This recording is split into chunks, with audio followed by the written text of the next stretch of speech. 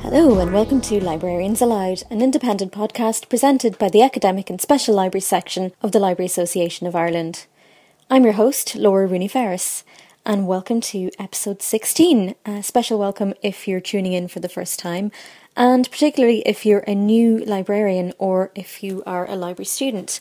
The next couple of episodes are going to focus on groups who cater to students and to early career librarians. So in this episode, I talk to Claire Murnane. Claire is one half of SLIP Ireland. SLIP is Student Librarians and Information Professionals, and they aim to provide a space for students and new information professionals to explore their own research and practice interests. So Claire talked to me about her own experiences going into the world of librarianship and the story behind the development of SLIP.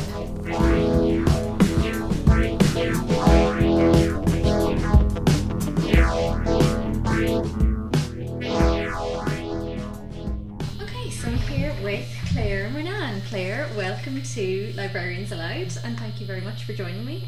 Claire, you are one of the two people responsible for SLIP Ireland. So thanks very much for agreeing to have a chat with me. Thanks for having me. Yeah. So maybe we'll start, as we usually do, at the beginning. What's your kind of introduction to the world, the big bad world of librarians and libraries and all such things, information profession? Yeah, so I think I have a very similar story to a lot of people, which is I didn't actually set out to become a librarian. Accidental librarian. I think there's very few people who you have talked to anyway, who that was their end goal. Person who said, I wanted to be a librarian. Yeah. Other than that, I've tended to be very lucky in things that I've studied, when it turned out that it was just actually what I was supposed to do. So I did a degree in philosophy in Trinity, and it wasn't what I'd set out to do, but it was absolutely perfect and I loved it. It was exactly meant for me. And then I graduated in 2013, and I decided then that I didn't really... I loved philosophy and I loved my degree, but I didn't want to stay in academia. It's a really hard life, and it wasn't really something that drew me in, especially at that time. I wanted to kind of get into the world and work and have those sorts of work experiences. So I tried to get a job. 2013 was a very difficult time here to get a job in anything, and surprisingly having a philosophy degree doesn't make you very employable. So I decided to look for something that'll make me say maybe other people on the podcast as well. So I looked around for something that might make me more employable. So obviously chose librarianship. So employable. But I looked around. I knew I wanted to do a master's degree, but I wasn't sure in what. So I looked around. I'm not even sure how I came across the MLIS. It was probably just like in a prospectus or something for UCD. It was just kind of scouring everything, what looks interesting to me, and that kind of stood out to me, especially the information studies side of it, that totally incorporates philosophy, things that I'm interested in, and it had the practical side of it as well, and it seemed like it was a good match for things I was interested in and things that are a real job, as opposed to being foster isn't really a real job anymore. A lot of people have said that, actually, people who kind of took a step in the direction of pure academia and then sort of realised, no, I want something that's got a little bit more of a solid kind of career, practical career path to it, and then chose the librarianship direction as kind of a meeting of the two. Absolutely. And I think what really solidified that it was a good choice was when I had never worked in a library before, so I did the MLIS and UCD, so I needed work experience. So I think I wrote letters. I think I was very anxious about it, and I wrote actual letters to people as opposed to emails, even though everyone just emailed me back. But to try and get work experience, it was kind of late in the year. I applied in June or July, and then started in September, so I didn't have that long to get it. And every single person I reached out to was so nice, so helpful, went out of their way. Because it was so late in the year, lots of people had to say no. They already had, someone doing work experience, or they didn't have the time, to supervise someone. And every single person, first of all, got back to me, which was amazing. And everyone said, I can't, but here's someone else who can help you. I've already spoken to them. Here's their number. They're expecting your call. That was amazing. I was like, well, if these are the people I'm going to work with, I think I've made a good choice. Everyone's lovely. Yeah, that's a really nice introduction to what the profession is like. Yeah, it was the right thing to do. We help each other out. Yeah. Usually. Because I had never considered librarianship. I never really thought about it as a job. When you're young, you don't really think about... You think about things that are jobs listed in picture books. You don't really think about things that are non-traditional, especially like an information professional. That's not no 6-year-old. No 6-year-old is saying no 6-year-old is saying, oh, I want to be an information professional or an information officer when I'm grown up. When I was a kid, I wanted to be an author or a private investigator, like a detective. Like a proper Raymond Chandler style detective. But it turns out that I'm not very creative, so I'm definitely not creative enough to be a fiction author. And the only way, I have looked into this, the only way you can be a PI in Ireland is to be a retired guard. Really? Yeah, so that's the only people who are private investigators in Ireland are retired guards. And we do have private detectives, Yeah. That really just doesn't have the same sort of, intriguing, slightly sexy quality. No, absolutely not. No, the reality of it. I've never someone like that. Yeah, the reality of it is kind of disappointing. Ex-Garda doesn't really have the same sort of... Less the attitude. Yeah, it's not great. But this sounds facetious, but I don't mean it that way. I do think that being a librarian can combine those things. It can combine being a bit of a detective and the kind of side of literature or the arts or in general or humanities, because you're kind of an information detective. That might sound a bit naff, but it's true. You can spend a lot of your... Very strong. Yeah, absolutely. Like research is essentially being an information detective, and you're at the heart of research, and no matter what kind of library you work in, really. So I had never intended to. So I did the masters and in UCD, and when I was in my undergrad, I had a lot of library anxiety, and I was terrified of the library. No offense to anybody who works in Trinity, because I'm sure you're all really nice, but I never spoke to anybody who worked there because I was so intimidated by the very idea of it. I was so terrified about knowing, which books can I borrow and which books can't I borrow. I found it very tense, and I had to get someone to show me how to use the library, like a friend of mine, because I had missed my library tour, something I didn't get an induction. There's kind of a point of no return then. Yeah. I remember that from my undergrad, where I was like, I missed the tours at the beginning, and then I just got to a certain point where it was like, well, I can't really ask them now. I'm just going to have to figure it out for myself. Yeah, absolutely. And I think the other thing as well for my course in philosophy, it was like a quite a small group when we used like Blackboard or Moodle or one of those things, and most of our reading was just given to us. Most of our we had readings for the class, and they were just up as PDFs. So a lot of times we didn't have to seek out or we didn't necessarily have to seek out any extra reading very early on. So it wasn't until it was kind of you felt like you kind of building that information seeking skills into your course. But that's something that I kind of use now. Like I work in UCD now as a library assistant, and that's something that I keep in mind all the time, that someone might, you might have someone who's in second or third year coming into the library and they don't know how to use the library, and that could happen a lot because they might have never needed to use the library before. And you shouldn't, obviously we're never going to judge people in the library, but you shouldn't judge people harshly for not knowing. Anyway. Not to their face. But that was, so I was very excited to find something, when I started the MIS, I really enjoyed the information studies side of it, and I was really excited to find something that had cool practical aspects. You know, I just fell in love with it once I started, and incorporated things that are really important to me as a person, you know, like accessibility, dissemination of information, intersectional feminism, like all of those things could be incorporated into a career, like something that you're doing for your job. And you know, it can be vocational for a lot of people to do this job. And there's a lot of self-identification with the job, and associating yourself really closely with the role. Yeah, especially now because we're having so many debates, especially here about I think it was on Lib Focus recently that, you know, should we retire the word librarian? Yeah. I think my 2 cents that I was thinking about today, it's not an original thought, but no matter what we call ourselves, the students or the patrons are still going to call us librarians. Yeah. Even if we call ourselves a,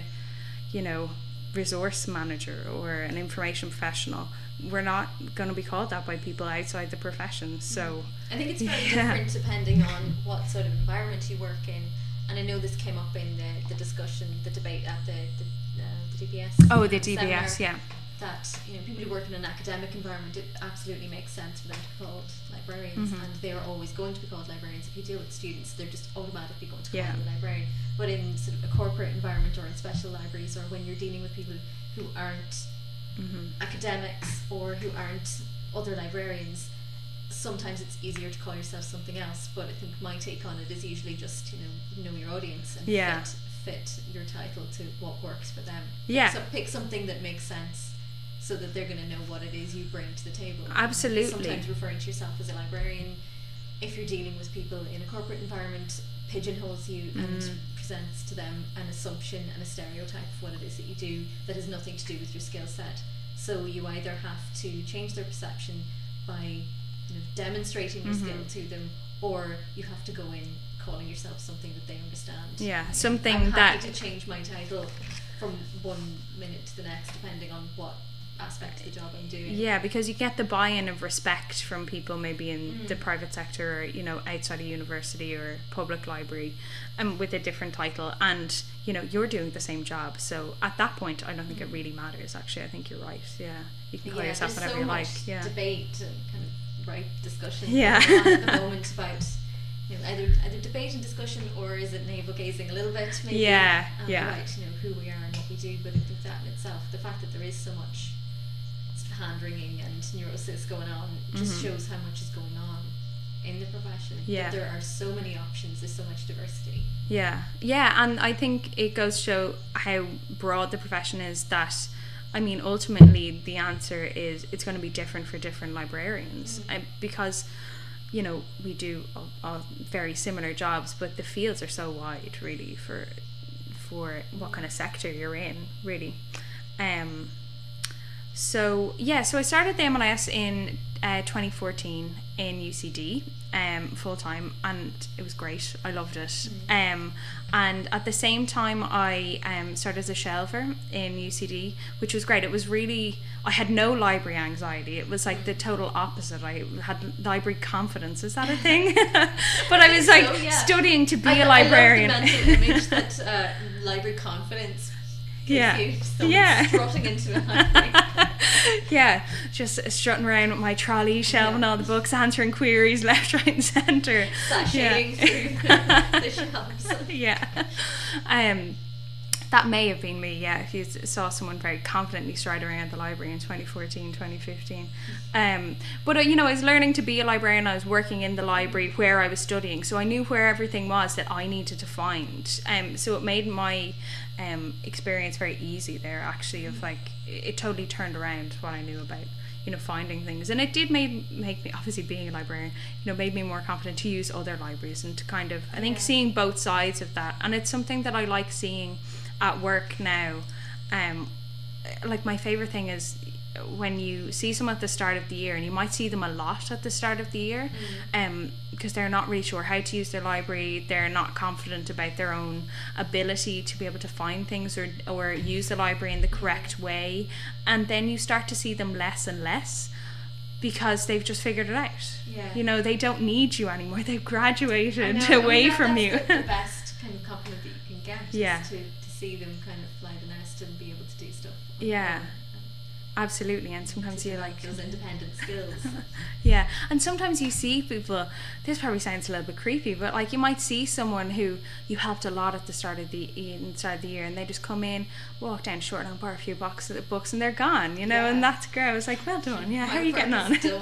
Yeah, on to the next. Yeah, I did that. Yeah. So that was it. But before I got a library assistant job in UCD, and after I finished the masters, I got an internship, which was fantastic, in Marshall's Library. So that was really amazing. And I had actually applied to Marshall's Library for my work experience, but I wasn't able to do it at that time. And when the internship was advertised for Marshall's, I was so excited about it. I really, really wanted to get it because, talking to Maria O'Shea, who's the librarian there, she was so nice and so kind, and Marshall's just seemed like special collections in general, and rare books was a big draw for me. When I was studying, such an inspiring and beautiful place. Absolutely, it's hard not to fall in love with Oh, absolutely. We had when I was doing the internship there, we had members of the fire brigade come in at various times to kind of do tours. It was about our fire safety in Marshall's, and lots of them would come and be like, oh my god, it's like Hogwarts. And it was great. I really liked that every time they said it. It was really great.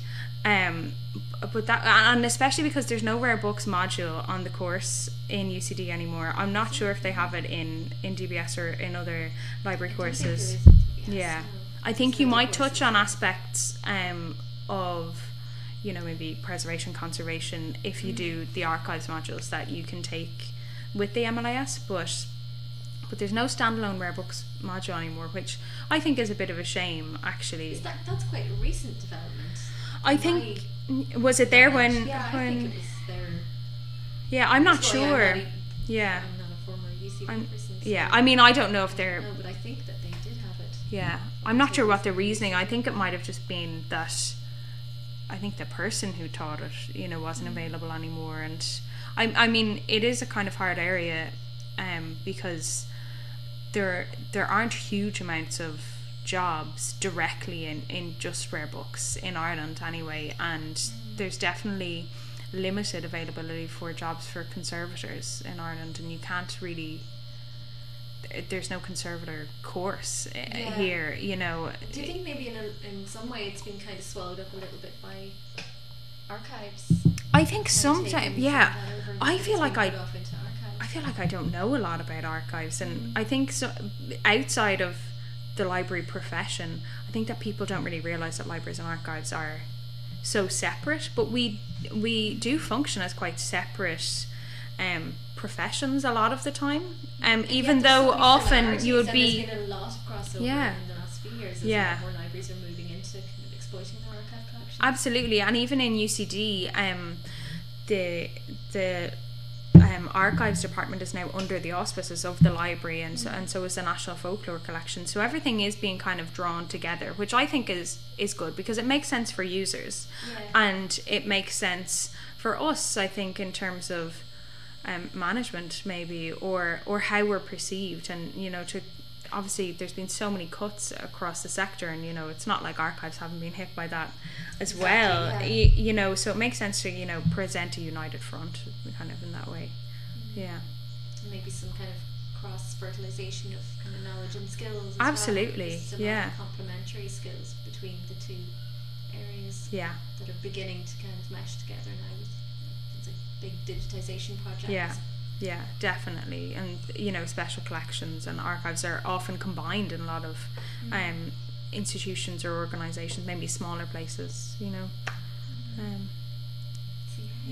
kind of hit the jackpot on archives and special collections. Absolutely. So my experience in Marshall's was amazing. Everyone there was so helpful. It was, I think, the best possible internship you could do. I was working on cataloguing, which I don't think you get the opportunity to do in a lot of places just as a recent grad, to be able to sit and be taught. Obviously I've done the cataloguing module, but to be rare books cataloguing is a really specific discipline unto itself, and Maria was really fantastic and taught us. There was another intern as well, Emmett, and taught us cataloguing and gave us time, gave us like reading to do, like you know, the history of the book, and you know, we learned so much about the collection that's there. And I really liked basically you were given extra reading. Homework. I would want to give someone homework if they were coming in doing work for me. Yeah. As an intern, but I'd be too afraid. Well, we did do it while we were there, but I did look at things at home, and I got really into paper marbling. You know, marble papers. Like, I would like to do some paper marbling. I did get some things to do that just in my spare time. You know, just take up a little quick hobby of paper marbling. But it was a really amazing experience, and I learned more about cataloging books. You know, that's the only way you can really learn it, to be honest. But one of my favourite parts of that, many like big libraries now, you're not really cataloguing, like you're reporting reference and ending them. Exactly, yeah. And especially at that kind of level, like, I mean, a library assistant in my position now, you know, I wouldn't be cataloguing books. That would be, you know, the librarian's job. So the other part of it that was actually my favourite part in Marsh's was, you know, supervising the readers. So, because you build up relationships, but people are there, you know, they might be there every day for 2 weeks, or they might be there every week for a whole year. And you get to build up a relationship with them, and sometimes you'll find things in the collection, be like, oh, I'll have to show so-and-so this, you know, they were really interested in it. And, you know, I was able to give people advice that, or researchers advice that I didn't even think I would be able to, just for the sake of that we all worked in the same room. Like, Marsh is quite relatively small, so we all worked in the same room, and you had to obviously to supervise them reading. But I was able to give advice about, you know, doing presentations, you know, what are good resources for doing presentations, because, you know, we had spent a lot of time doing that in the masters, and this researcher hadn't spent a lot of time in their career doing it, and I was able to point them towards good resources. And, you know, you wouldn't necessarily expect that wouldn't necessarily be part of your daily duties, you know, as a librarian there. But it's obviously opened you up to some of the other aspects of I think that sort of, I don't know, you don't want to, I know people don't like saying customer, but that customer service, or, you know, user interaction, whatever, patron, reader, choose what word you like and fill it in here, interaction is what I get the most out of, really, in the job, especially in UCD, where I've worked in UCD for a year as a library assistant now. And so I started in client services, and I'm working in collection services now. Yeah. So I think actually the thing that was most important for me in libraries in general, and doing the masters, and it's been important not just for, you know, getting jobs, but meeting people and getting involved in the profession, was going to events, which I tried to do a lot when I was a student, and I try to encourage students to do now as much as they can, because it's the best time to go, because you can usually you might have a kind of different schedule, because if you're a full-time student, although lots of students work full-time as well as studying, or work part-time, study full-time, like it's really amazing, but you can get often discounted rates or free rates, or you can volunteer to help at conferences, and you usually get to go to most of the conference if you're doing. I've volunteered at conferences, and people are only too happy to have someone volunteer. Oh yeah, you need so many volunteers. So much yeah, you always need way more volunteers than you think you're going to need as well, and yeah, that's hard. So I encourage people to go to that. So I've had kind of other library adjacent jobs in that time as well. Like, speaking of cataloguing, like, I was a teaching assistant for Lima in UCD, and I corrected the cataloguing homework. So for a while I was all cataloguing all the time. That was wall to wall cataloguing. Yeah, I was like, go to work, cataloguing, go home, cataloguing. I'm not sure if I would really want that to be my whole career. It's not very customer focused, or well, it is customer focused, and that's why you catalog, but it's not a lot of customer interaction or user interaction there. No, not really. Yeah. So is that, you were talking about going to events and seeing the benefit of events for students. is that where kind of the seed for SLIP came from, or what was the first step in setting up SLIP, or thinking about setting up SLIP? So it wasn't really events. We never actually thought that we would do events at the very beginning. So SLIP, first of all, stands for Student Librarian and Information Professionals Ireland. We never actually even considered really calling SLIP anything other than an acronym. I think acronyms are just so embedded into librarianship. I think sometimes I have acronym fatigue. Yeah. Like sometimes it's really hard to find out what the acronym stands for. So I try to put it everywhere in the full version of it as much as I can, because also SLIP sounds very like SILIP if you say it quickly, so people think it's like, oh my god, you were on SILIP like in the UK. I'm like, no, of course I don't. And you're never tempted to just go, yes, I do, single-handedly. Not yet, anyway. But the seed for that, so SLIP was founded by myself and Helena Byrne, and Helena really had the idea for it originally, and it was to create a place for students to talk to each other about the research that they were reading. So we had a class where we ended up reading, or lots of members of the class ended up reading different articles, and we would kind of write a précis of them and present it to the class. And it meant that you were reading a lot of things in isolation that nobody else was reading, and maybe you would get really interested in this particular thing that you were reading about, information literacy or oral history or something, and you had no one really to talk to about it, or maybe you were working on a research project and you had no one to talk to about it. So we wanted to create a space where you would have a place to put that sort of research, and it started as a blog originally. We still have the blog, and that's like our bread and butter, is having the blog, and it's for people to talk about articles that they've read, or just research topics in general that they're interested in.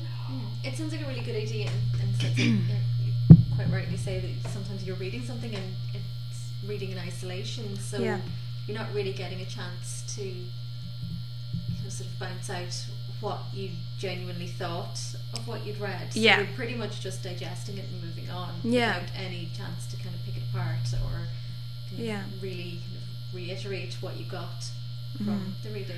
You could set up your own blog, but that's a lot just for one thing that you want to say, really. So it's helpful and it takes maybe a lot of confidence, maybe a lot of library confidence to do that.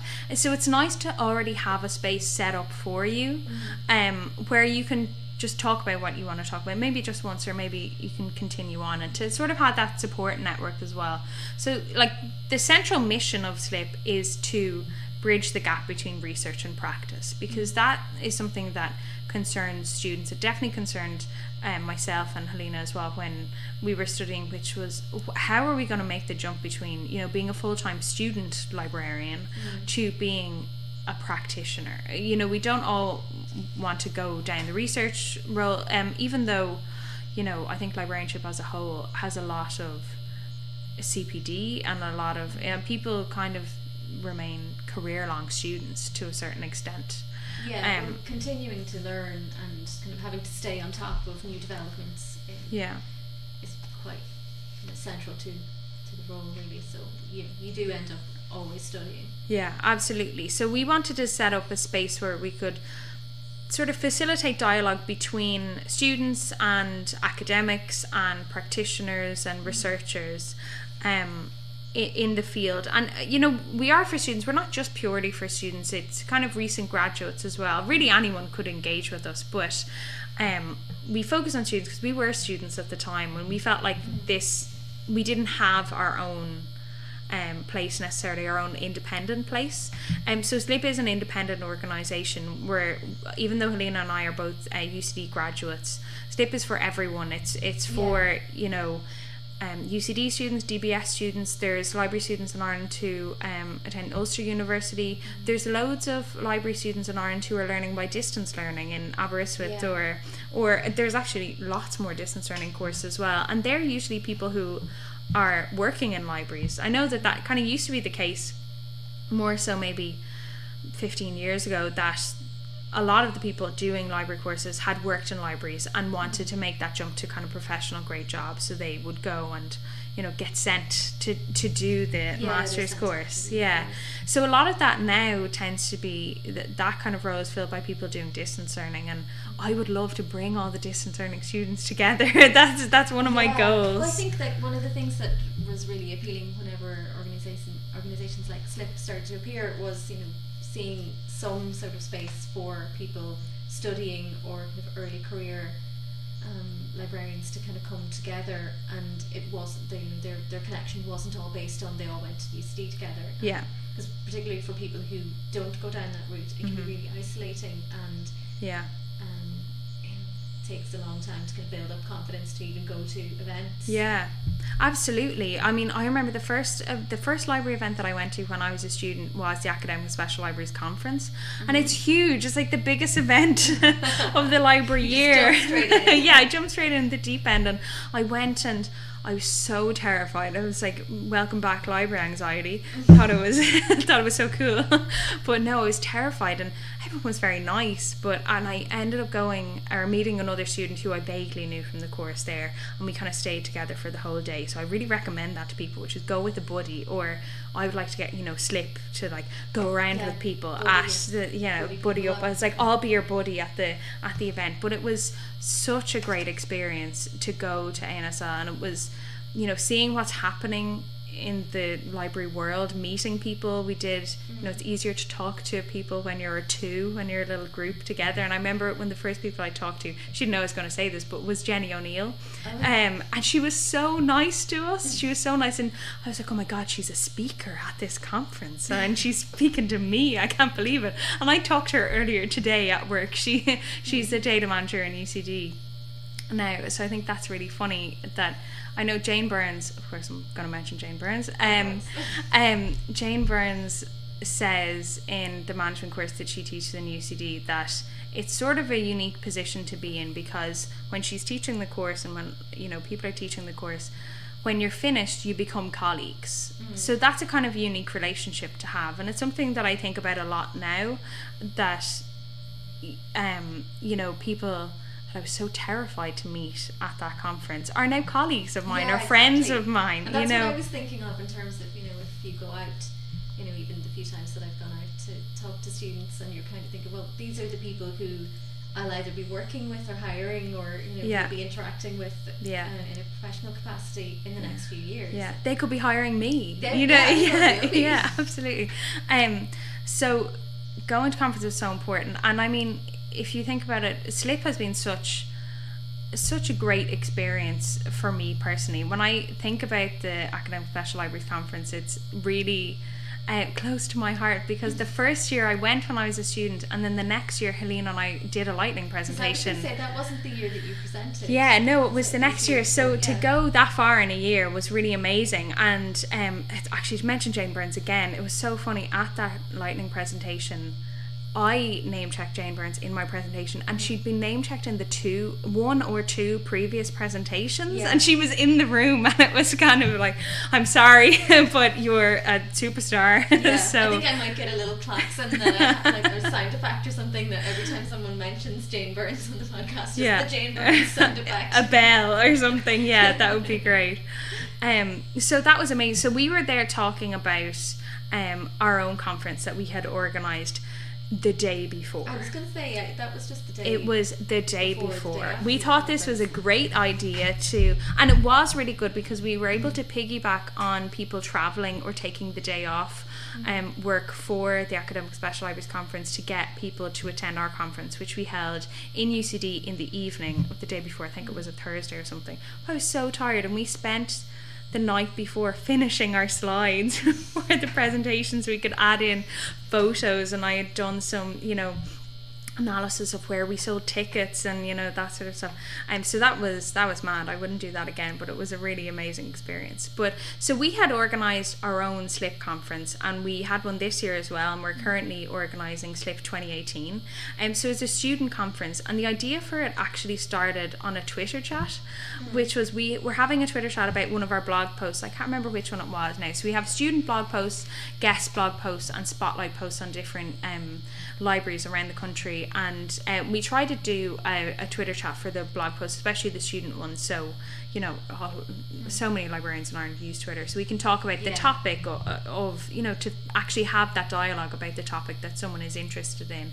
And it turns out students have a lot of things to say about the things that they're interested in. They have really good ideas, and they have research interests, and especially being a master's degree where everyone has a previous degree or a previous career maybe that they're coming into. So we come from we skew towards the humanities side a lot, but we come from many different backgrounds. I think there's a good kind of diversity in the mix starting to happen now. It's not all just people with, you know, an English literature. Yeah, that's true actually, especially now that there's more MSCs as well. It attracts people from a more maybe sciencey or engineering background, which is actually really great. It's great to get sort of diversity into the profession. I think it's sorely needed across all professions, and definitely needed in libraries.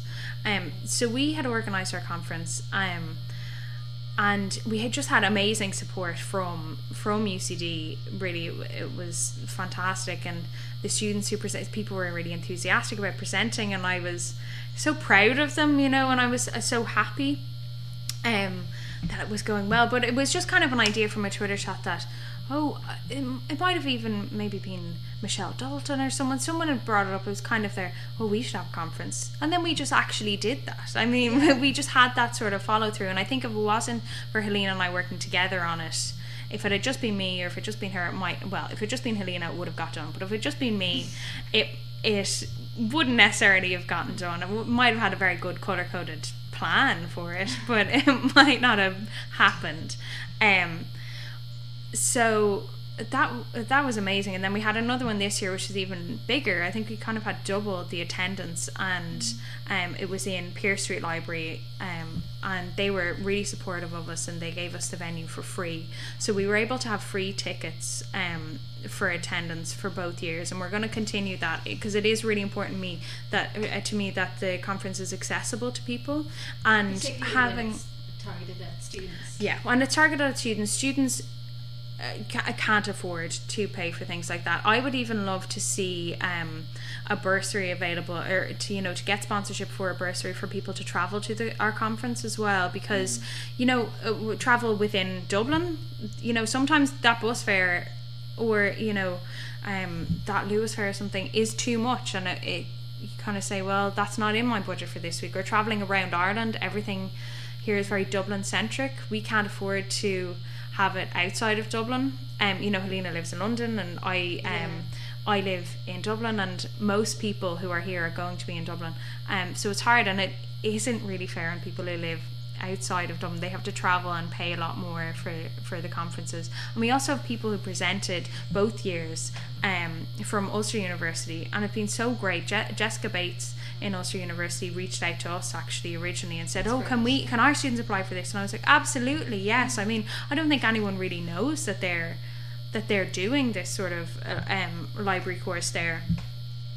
So it's been really great to kind of bring all the people together and sort of have bringing all these kind of disparate students. That's my goal, to bring the distant students into the fold, and then I'll have everyone. I'll have the full set.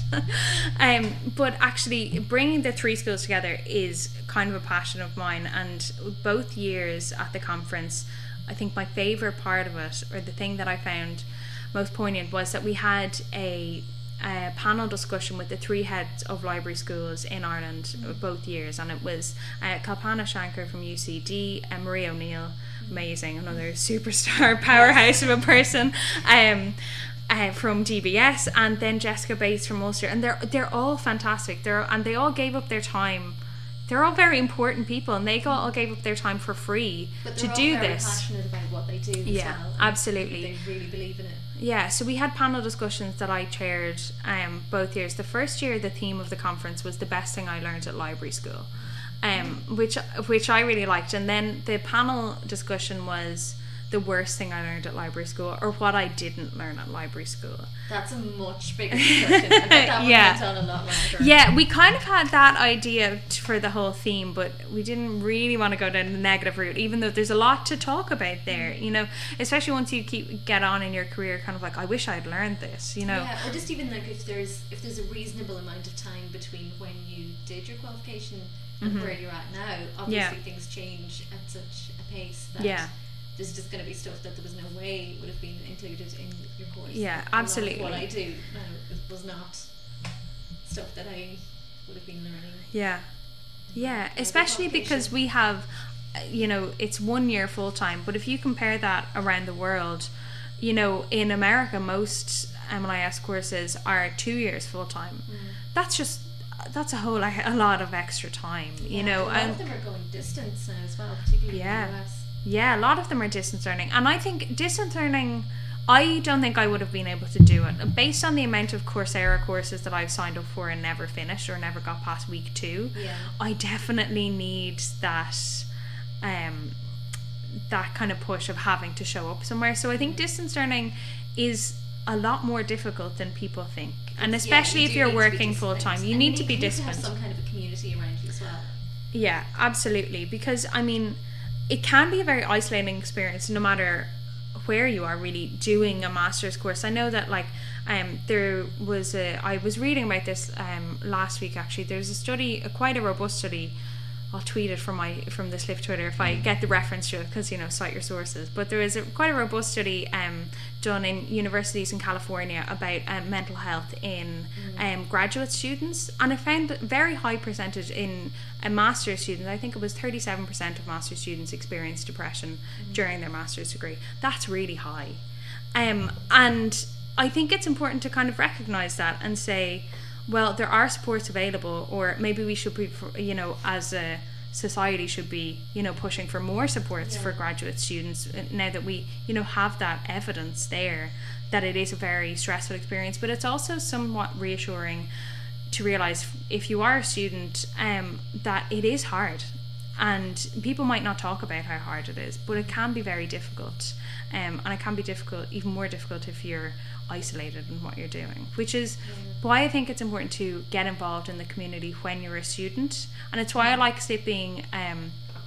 independent, because we can bring, like you said, like it's not just all UCD students, it's not just all DBS students, it's kind of bringing those together, you know, because I mean the reason, a lot of the times when I talk to a lot of students of library studies, and a lot of the time the choice that people make between UCD or DBS tends to be very practical ones of, well, I'm only available in the evening, so I'm going to do the evening course, or I want to get this all done in 1 year, so I'm going to UCD, or I live closer to UCD, or you know, it's usually I'm already working, I don't want to take you know, a year off. Yeah, exactly. So it's never it's never a kind of personal reason of like, oh, I hate UCD or I hate DBS. It's always something practical. And that's why it's good to have a little bit more diversity in the options that are available, because just doing a 1 year full-time study is not suitable for everyone. No, it's not suitable for everyone. Distance really doesn't work for a lot of people.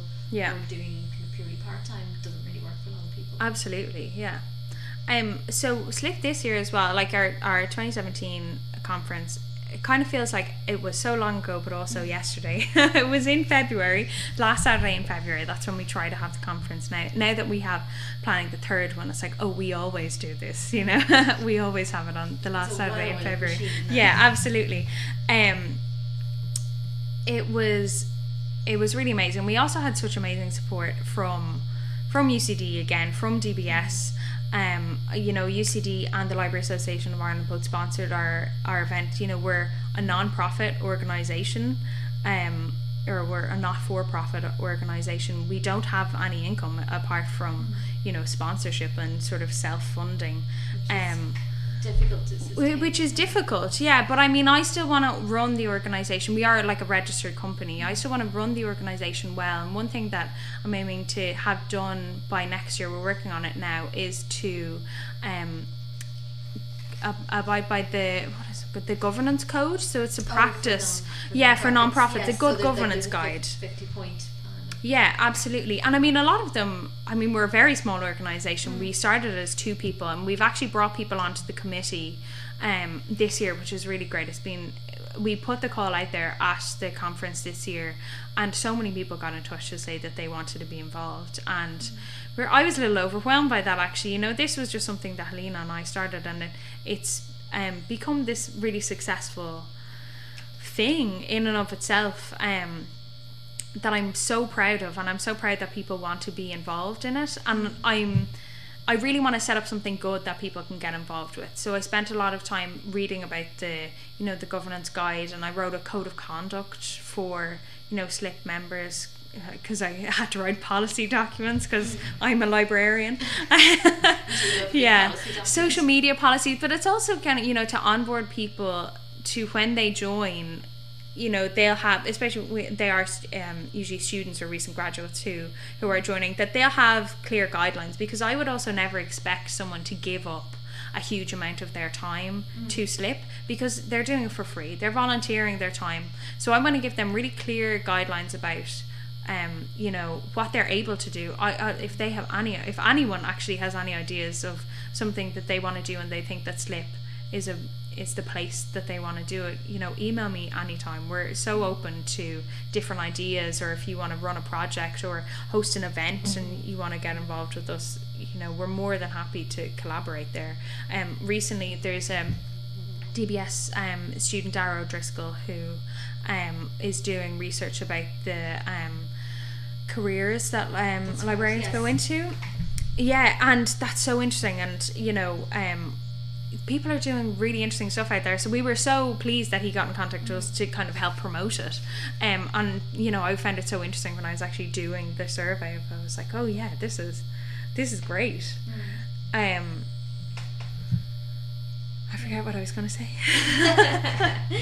So obviously I think it seems like you hit the formula for what was missing.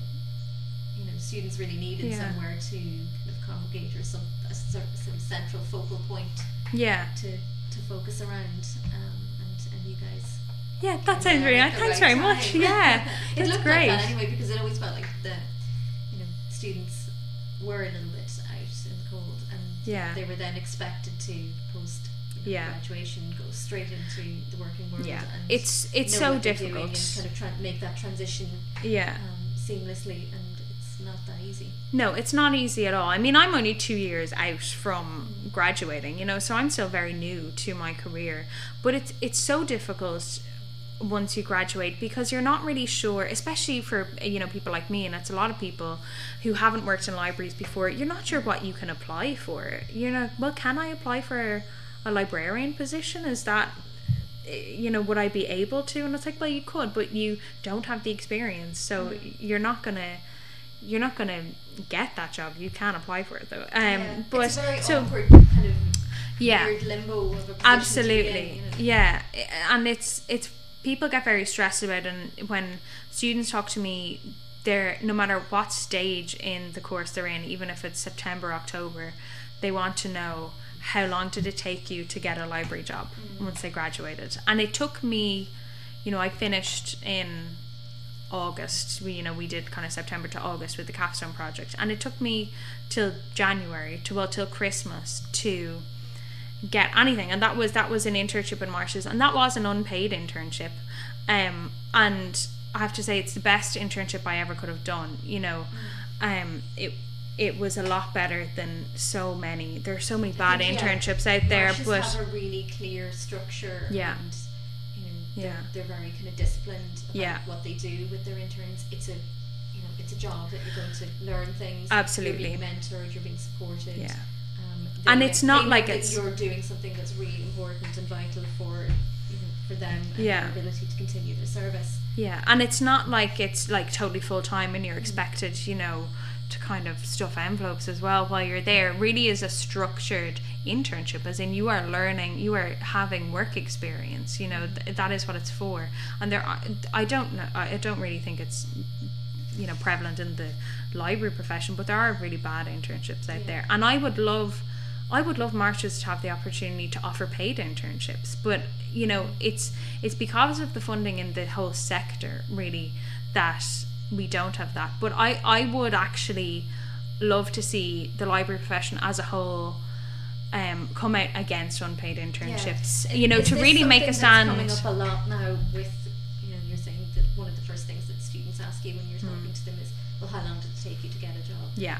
Are they really concerned about kind of the alarming rise of the expectation that you're going to do unpaid internships for, you know, the first year if you don't have experience coming out of library school? Is that something they're nervous about, or something that's kind of almost they accept? It's something that's, I think it's something that people are nervous about. It's something that's there because I think it's not just libraries as well. It's like everyone who graduated around the time I did, you know, it's so difficult to find any work in your industry, and then it's so difficult to find paid work in your industry. And you know, it's something that's kind of part of getting a job now at this time. You know, in 2017, that is what it's like. You can do a lot of work for free, and the advice that I give to students is simple, and I say it all the time, but it's that take any paid work you are offered within reason, you know, but if it is, even if it's not the kind of library you want to work in. So say you've had your heart set on public libraries, you've always wanted to be a public librarian, that's it. It's very hard to get a public libraries job in Ireland, and say you want to stay here. I mean, a lot of people have emigrated. Everyone but 2 people that I graduated my philosophy degree with have emigrated. Really? Yeah. Everyone's gone. Everyone I know has left this country, basically. That's life now. But if you want to stay in Ireland, you want to be a public librarian, it's very hard to get that job. You can't just apply to public library jobs. So the advice that I give to people is think about what it is about public librarianship that you like. Like, really think about what is the day-to-day lived experience that you are searching for in that job. Is it being user-focused? Is it being a public servant in general, you know, fulfilling a common good?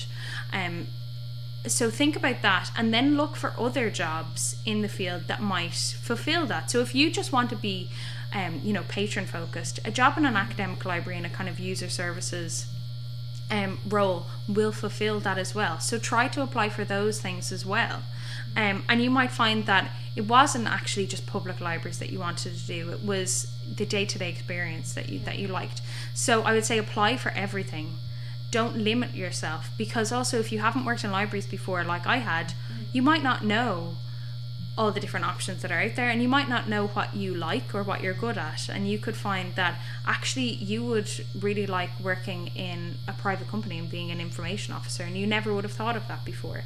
Actually, because there's so many different library jobs that don't have that in the title. I think the best collation of them is on iKnowledge, if that's how people are saying it. I need a libraryjob.com. Yeah, on the left hand side on the website there, they have, it's almost like a taxonomy of everything that a librarian job could be listed under.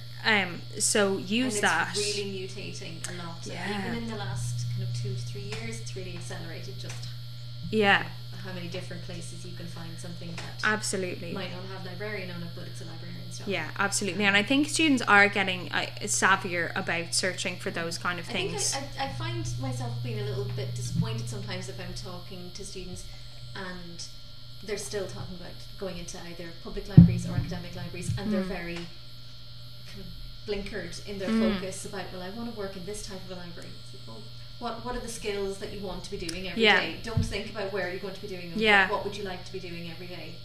Would you like to be working with people? Do you like to work with systems? Do you like to organise material? Do you like to catalogue and classify? Okay, well, just think about look at the skill set that a job listing is looking for and apply for it. Just don't don't limit yourself. And also, like you said, you don't know.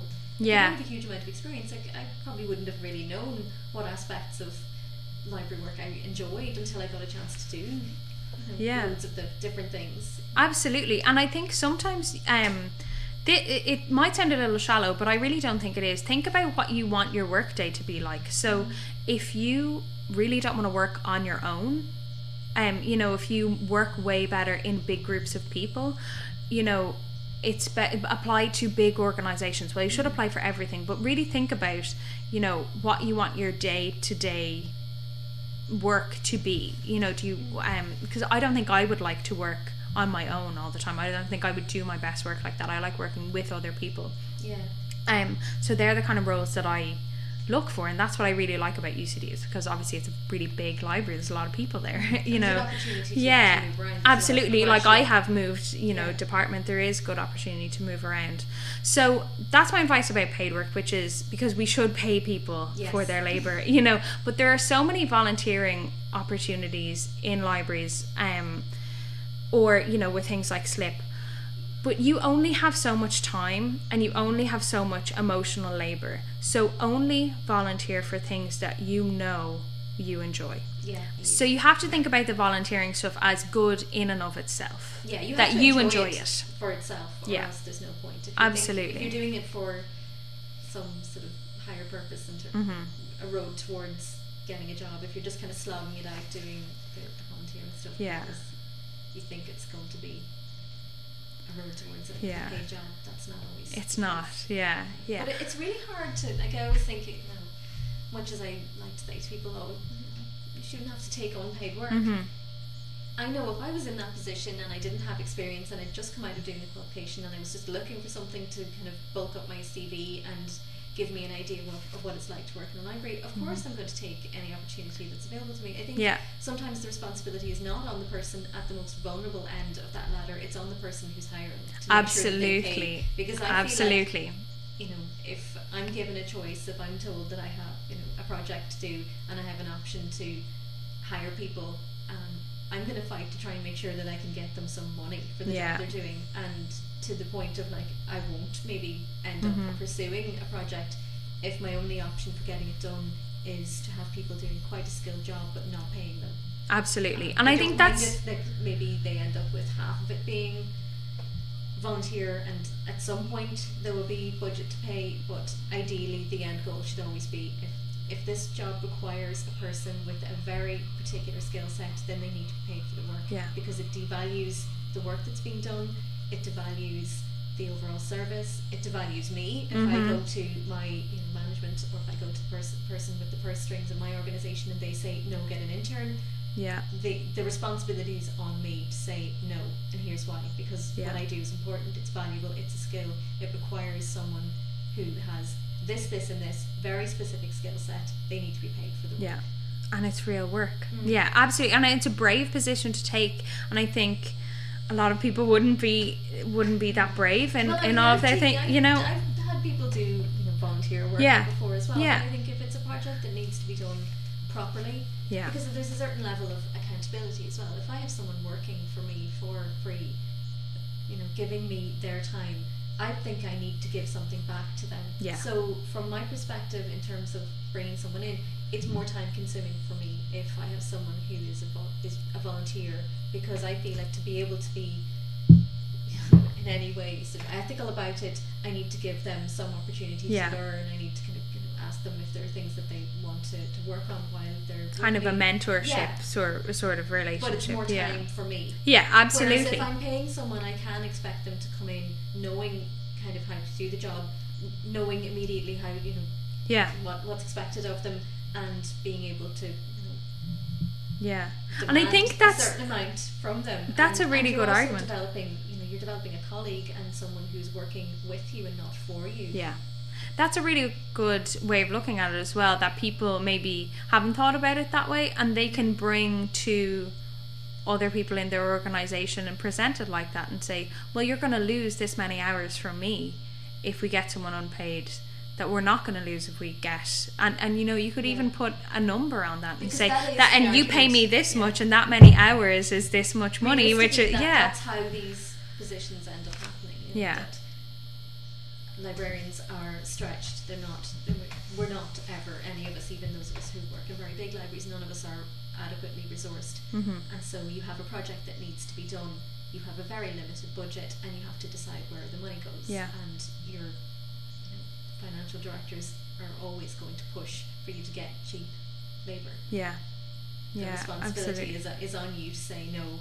Part of the funding for this has to be the people to do the job, and to make that a requirement of it. Expect me to manage a team of people who are working for free, then you're losing my time as well, because I'm going to have to spend a lot more time kind of working with them, mentoring them, offering them an opportunity to learn from this experience, because otherwise I'm exploiting people, and that's not a nice thing to do. Yeah, absolutely. And I think it would be really nice as a profession, also I'm very aware that I'm sort of hypocritical saying this, because I took an unpaid internship, but when you say it's at position, and I was so lucky that I was in the position, unbelievably fortunate that I was in the position that I was able to take unpaid work,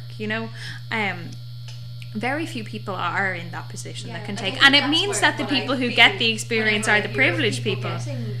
Taking unpaid work, I sort of feel like, well, I don't think I would be able to spend any significant period of time working and not being paid. Yeah. But I have to pay bills, I have rent. I have to keep a roof over my head. Yeah. No one is in a position to do that. So it immediately limits the pool of who is available to you. Absolutely. As well, because it's only people who live nearby, it's people who have not got huge financial responsibilities. Obviously, people from a socio-economic background. Maybe someone who went back to retrain, who has kind of more financial responsibilities or more family responsibilities, can't do your work. So it limits you right down to, so you're almost kind of, you're socially constricting who is available to work for you, and that in itself is wrong. Yeah, it's wrong. It's exclusionary. So many levels. Yeah. Oh wow! It shouldn't be this hard to make the argument that people should be paid for their work, but I think that it would be great. I mean, I would be confident about doing that with SLIP, as to say that we support no unpaid internships. That is, I mean, I think it's different for maybe work experience type things, where when you get work experience before you do the course, that's a very short amount of time. That's 4 to 6 weeks, and it's for a specified purpose. So I'm not saying anything like that, but something like you said that requires skills, that's something that is a job, that is work. It needs to be paid, and if we could, as a profession, all of the professional bodies, I don't know whether it be the Library Association or something, to come out and say, that we don't support this, and to give people a toolkit to say to their funders or to the funding bodies or whatever projects they're working on, a toolkit to say, no, we need to employ people for this, or where in the budget for this is our budget for the person to do all of this digitization or whatever. Budgeting for something is the person to do the job. Like, you wouldn't dream of doing a large scale project and requiring, say, an accountant, or requiring very specific accountancy skills. You would never dream of saying, well, why don't we do this, but just like, we won't pay for to do the accountancy. Or if you needed to build something and you needed an architect to do it, you wouldn't dream of saying, well, we'll pay for all the materials and everything, but we won't pay for an architect's skills, we won't pay for the builder to build the thing. Absolutely. And yet it's okay to do that if you're a librarian. So absolutely. It values everything. I don't know whether maybe charters or some kind of agreements for, like, if you are going to hire someone as in an unpaid position, to have an agreement beforehand of, this is what we expect, this is what you're going to get out of it. Kind of standardized contracts almost, because we do talk a lot about setting up mentorship programs in. It's been talked about a lot this year, actually. I know Marie O'Neill has talked about it, and other people have talked about it. It comes up, and it's something that I think that we can do, and I think it's something that we should do. I would love to be involved with. STIP would love to be involved with that. I think that we're perfectly poised as a student organisation representing students in Ireland to help facilitate that. And I'd love to be part of it. And I think that we can do it, because if you look at other things that we have done in the last year, SIP was involved with the Information Professionals Network, which was lots of different groups. It was Marie and DBS, and it was UCD, and it was MPD, and loads of people. I left loads of people out, but loads of different people were involved, and we had a careers expo. And the idea of the Information Professionals Network is to reach out directly to industry and to let them know that they need us. Yeah. Because they do need us, and they either don't know that they need us, or they're advertising for these jobs without the word librarian in it. And we also talked to, you know, recruitment agencies, which was really great, because they're the people who can then look at a job description and say, no, you need an MLIS grad for this. Yeah. That's what this job is, you know. So that's really exciting, and I think that that's going to continue and just get bigger. So if we were able to just do that, you know, we had an idea for it. I was brought on board, you know, and we actually just had the Careers Expo, and it was really successful. Why not just we could actually do SLIP and have 3 conferences. We can do the mentorship, and it is asking for free labor from people again, but in a different sort of way. And if we can tie that into that, you know, both sides are getting something there, that would be great. Yeah, a kind of a fair exchange. It's a fair exchange. Yeah, mentorship.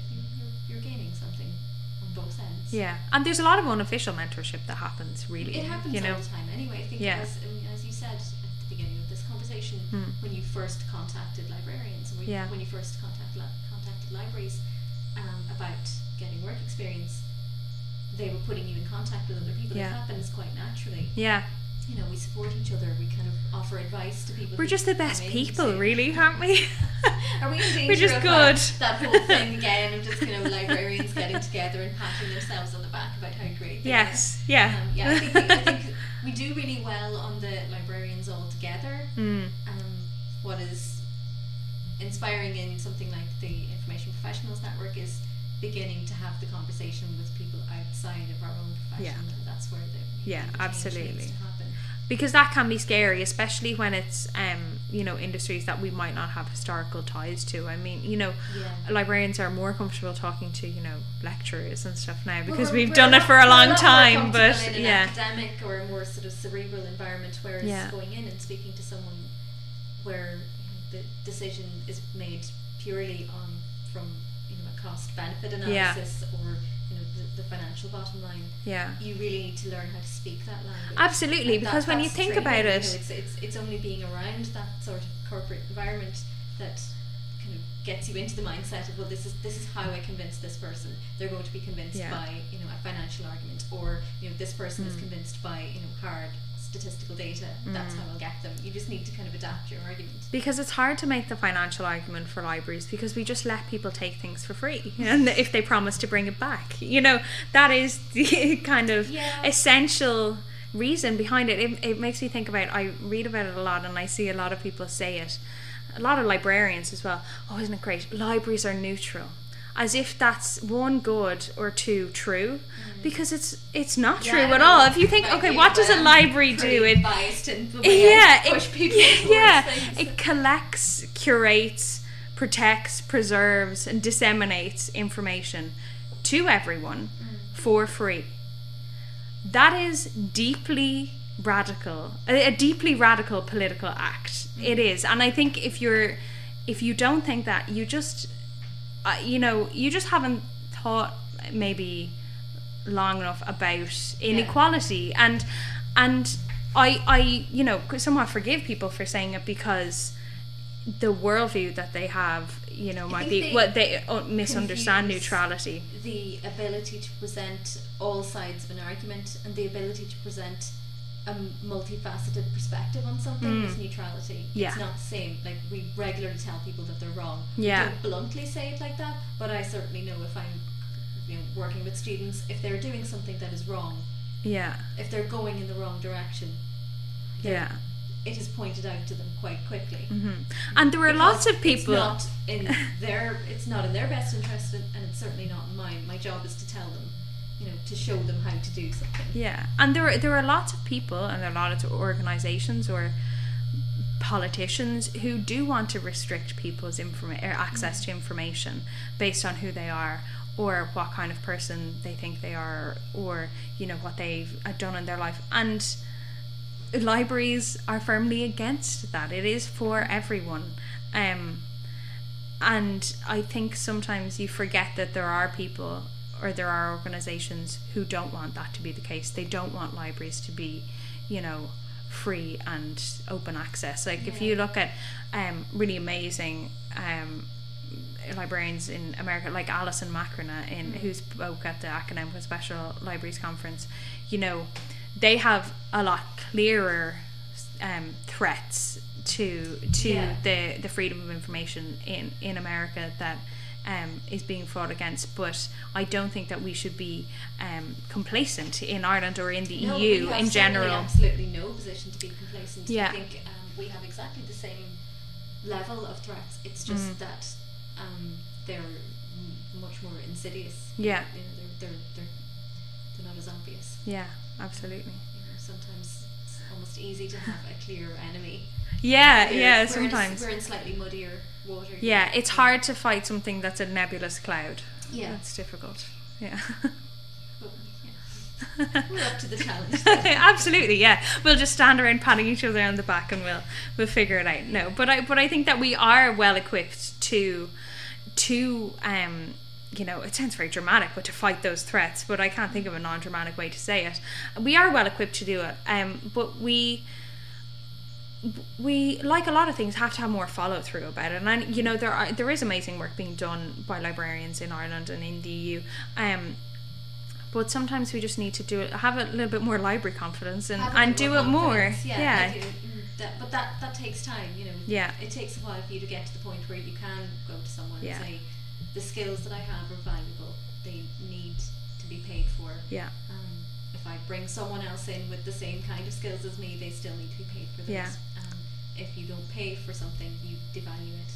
Yeah, absolutely. And I think that we can support each other in doing that as well, because we're all facing those problems. So if we can support each other in terms of how to tackle them, like some sort of collaborative toolkit of dealing with those problems. Yeah, just kind of working to protect people against falling into those traps. Yeah, absolutely. Exploitative internships or exploitative kind of work situations where they're neither gaining experience or, you know, any kind of financial reward for them. Yeah, absolutely. And I don't know if that is a huge problem in libraries, but what's definitely a problem in libraries. No, absolutely not. But it's definitely a problem that, you know, it's a similar skill set to, you know, projects being underfunded. And, you know, if you look at, you know, the level of funding given to other industries compared to, you know, the level of funding given to, you know, library projects or something in this sort of sector, I mean, they're not even comparable. It's really, I mean, you're literally comparing millions of euro to 5,000 euro. Yeah. You know, it's really ridiculous. And I think that sometimes we get so used to, like, when obviously I haven't been in the industry very long, but I looked back through, you know, so many years of financial statements for a different organisation, because I got really into, well, how much is this being cut? You hear a lot of times about, you know, budgets being cut, and I looked through and say, how much are things being cut? And sometimes you just get so used to having so little that you don't think, you're not asking for something big enough, that actually you should just ask for something so much bigger. Yeah. You know, and sometimes, you know, like you said, you get used to working within small amounts. Yeah, I was at something recently that through work, and, you know, it was to do budget submissions, and someone, you know, in a position of influence in terms of, you know, finances said, actually what you're asking for is very small in, you know, in the grand scheme of things, and it's lining up things that are already there. You know, sometimes we work in such small pools of money that we don't even have the ability to think on grand scales. Yeah, absolutely. I mean, it's something that even that we found with Slip, which was, you know, we do obviously have expenses. We have yearly expenses for, you know, the website and things like that, and our, you know, conference has expenses, and we were, you know, almost completely, it almost covered all the costs of sponsorship that we had for the conference. But at a certain point, you kind of think, how much, you know, I had a sponsorship level sort of, you know, to market it and, you know, to send to people, and I was like, well, what can we ask for? Because sometimes you're just kind of making it up, but obviously we base it on costings, saying, because when you start to think about it, you're like, oh God, I don't want to ask for too much. I don't want to be, very greedy sounding. But then you Yeah. think about it and you I know, sit well, down and I you say, would think that way Yeah. too. I would think, well, I can't get away with asking Yeah. for this amount of money, but then realistically sometimes you do. yeah, and absolutely. it's only in working with people, probably people who don't, who aren't librarians, who are outside of the profession, that would be used to dealing with really large budgets and used to putting in kind of big pitches for things, Yeah. where they would say, look, you have to, Yeah. if you think this is what it's going to cost, go in, pitch high. Yeah. All they can do is say no. If you pitch high, they might come back and say, we With can't something give you that lower, much, we yeah. can give you half of it. Yeah. And you can then work and cut your Work, costs. yeah, because when we were, I sat down and worked out the costs. It was like, well, what are the costs? We've no tickets, but we have no venue fee, which was huge, because that is a really large expense for a lot of people as well. And librarians tend to be good about giving each other, spaces if they have them for, reduced rates or free or something. And Pier Street were great to us. But then you're looking at, but you don't have ticket income there. So, it's all through sponsorship. And it's like, well, how many people fit in the room? So that's how many people we can have there. Yeah. We need to feed them. How much does that cost? We need to have public liability insurance. How much does that cost? You have all of these other things. People need to print out all the name badges. How much does that cost? When you actually sit down, like that is my bread and butter. Yeah, I could talk about that for 6 hours. A feedback form again saying, well, you didn't have, there was not enough spoons. Well, actually, I would write that in if there wasn't enough spoons, because that's a good thing to know. But that is actually based on a real event that I went to, which had tea and coffee and no spoons. So we were just sort of digging out tea bags from hot cups of tea with their fingers. It was a student event. But I actually really enjoyed that. That was probably, apart from customer facing roles, organising the conference was the biggest buzz for me. Organising all of those, putting all those different threads together to organise a conference, and figuring out how much all the different things are going to cost, how we're going to print everything in time. I spent the night before the conference, this behind the scenes of Slip, spent the night before the conference cutting out all the name badges and putting them in the little name badge holder, because the we don't have it just oh, absolutely. Yeah. So what's next on the cards for Slip? Next, the conference coming up next yeah. year. Anything between now and then? Between now and then, I will be in UCD and DBS. I haven't asked them yet, but I was there last year, and I'll probably be there this year, talking to the new students about what we do. And I would love to hear from students. We do have some blog posts coming up. I will have some blog posts up that I've written, some Slip posts. We do some advice series blog posts, so I wrote a job searching blog post last year, which was really good actually. It got a lot of engagement. It was 3-week series on searching for jobs, applying for jobs, and doing job interviews. So that was really great. So we're going to do sort of similar stuff this year. We're going to have posts from students, original blog posts from students. If you are a student or recent graduate and you're working on something, like we had something recently, someone's working on prison libraries. That's really interesting actually. Yeah, and we actually had 2 presentations at the conference this year about prison libraries, which is so interesting because it's a really important aspect of our profession, and it's not touched on that much, I think, in any library course really. It is very niche though, but so that was really interesting. So hopefully we'll have more interesting sort of research areas there. We'll have spotlight posts about libraries around the country, different libraries. Our most recent one there was on the John Stern Medical Library. Oh yeah, I saw that. Yeah, in Trinity. So that's really interesting. That was written by Jesse, who's involved in Slip as well. He's great. And so other than that, we hope to do have more events. But the main one at the moment on the cards is Slip 2018. So we don't have a date yet, but watch this space for it. Yeah, okay. Watch this space. So I'll put the link to your website up on it's slipireland.com, and you can follow us on Twitter. Please follow us on Twitter. It's at Slip Ireland. You're active. I haven't been so active over the summer. It's sort of dwindled a little bit, but if you want library related gifts or GIFs if you say it wrong. So you're also a fan of the gift. Absolutely, yes. The biggest compliment I ever received in my entire life yeah, it honestly is the biggest compliment I've ever received. Was someone at the I won't say who, someone at the Academic and Special Libraries Conference said to me, "You're so good on Twitter," and I could have died happy in that moment. That was it. Yeah. You'd reached your peak. Absolutely. And we do have a Facebook page as well. We couldn't get at Slip Ireland, so we're at Student Librarians Ireland. But all the links to that is on our website there. And you can email me, actually, if you have any ideas for anything or you just want to talk about Slip. You can email me, Claire, CLARE, @slipireland.com. Cool. So loads of ways for people to get in touch. Yeah. Thanks a million for talking to me, Claire. I think we've solved a lot of problems there. Absolutely. Yeah, that's always my goal. We just need to get started on providing those solutions now. Thanks. Thanks very much. The dream just escaped me again. Over breakfast I could hear you in the garage building insects. Thanks to Claire for sharing her story with me. If you want to find out more about Slip and any of their upcoming events, check them out at slipireland.com, or you can follow them on Twitter @slipireland. Tune in to episode 17, which will be coming up next week, where I will be talking to Shona Toma about New Professionals Day. If you want to get advance notification of when new episodes are available, considering they're pretty erratically released, do subscribe on iTunes, and while you're there, give us a rate and maybe a review. We're just a tiny little podcast in search of validation, so we'd really appreciate it.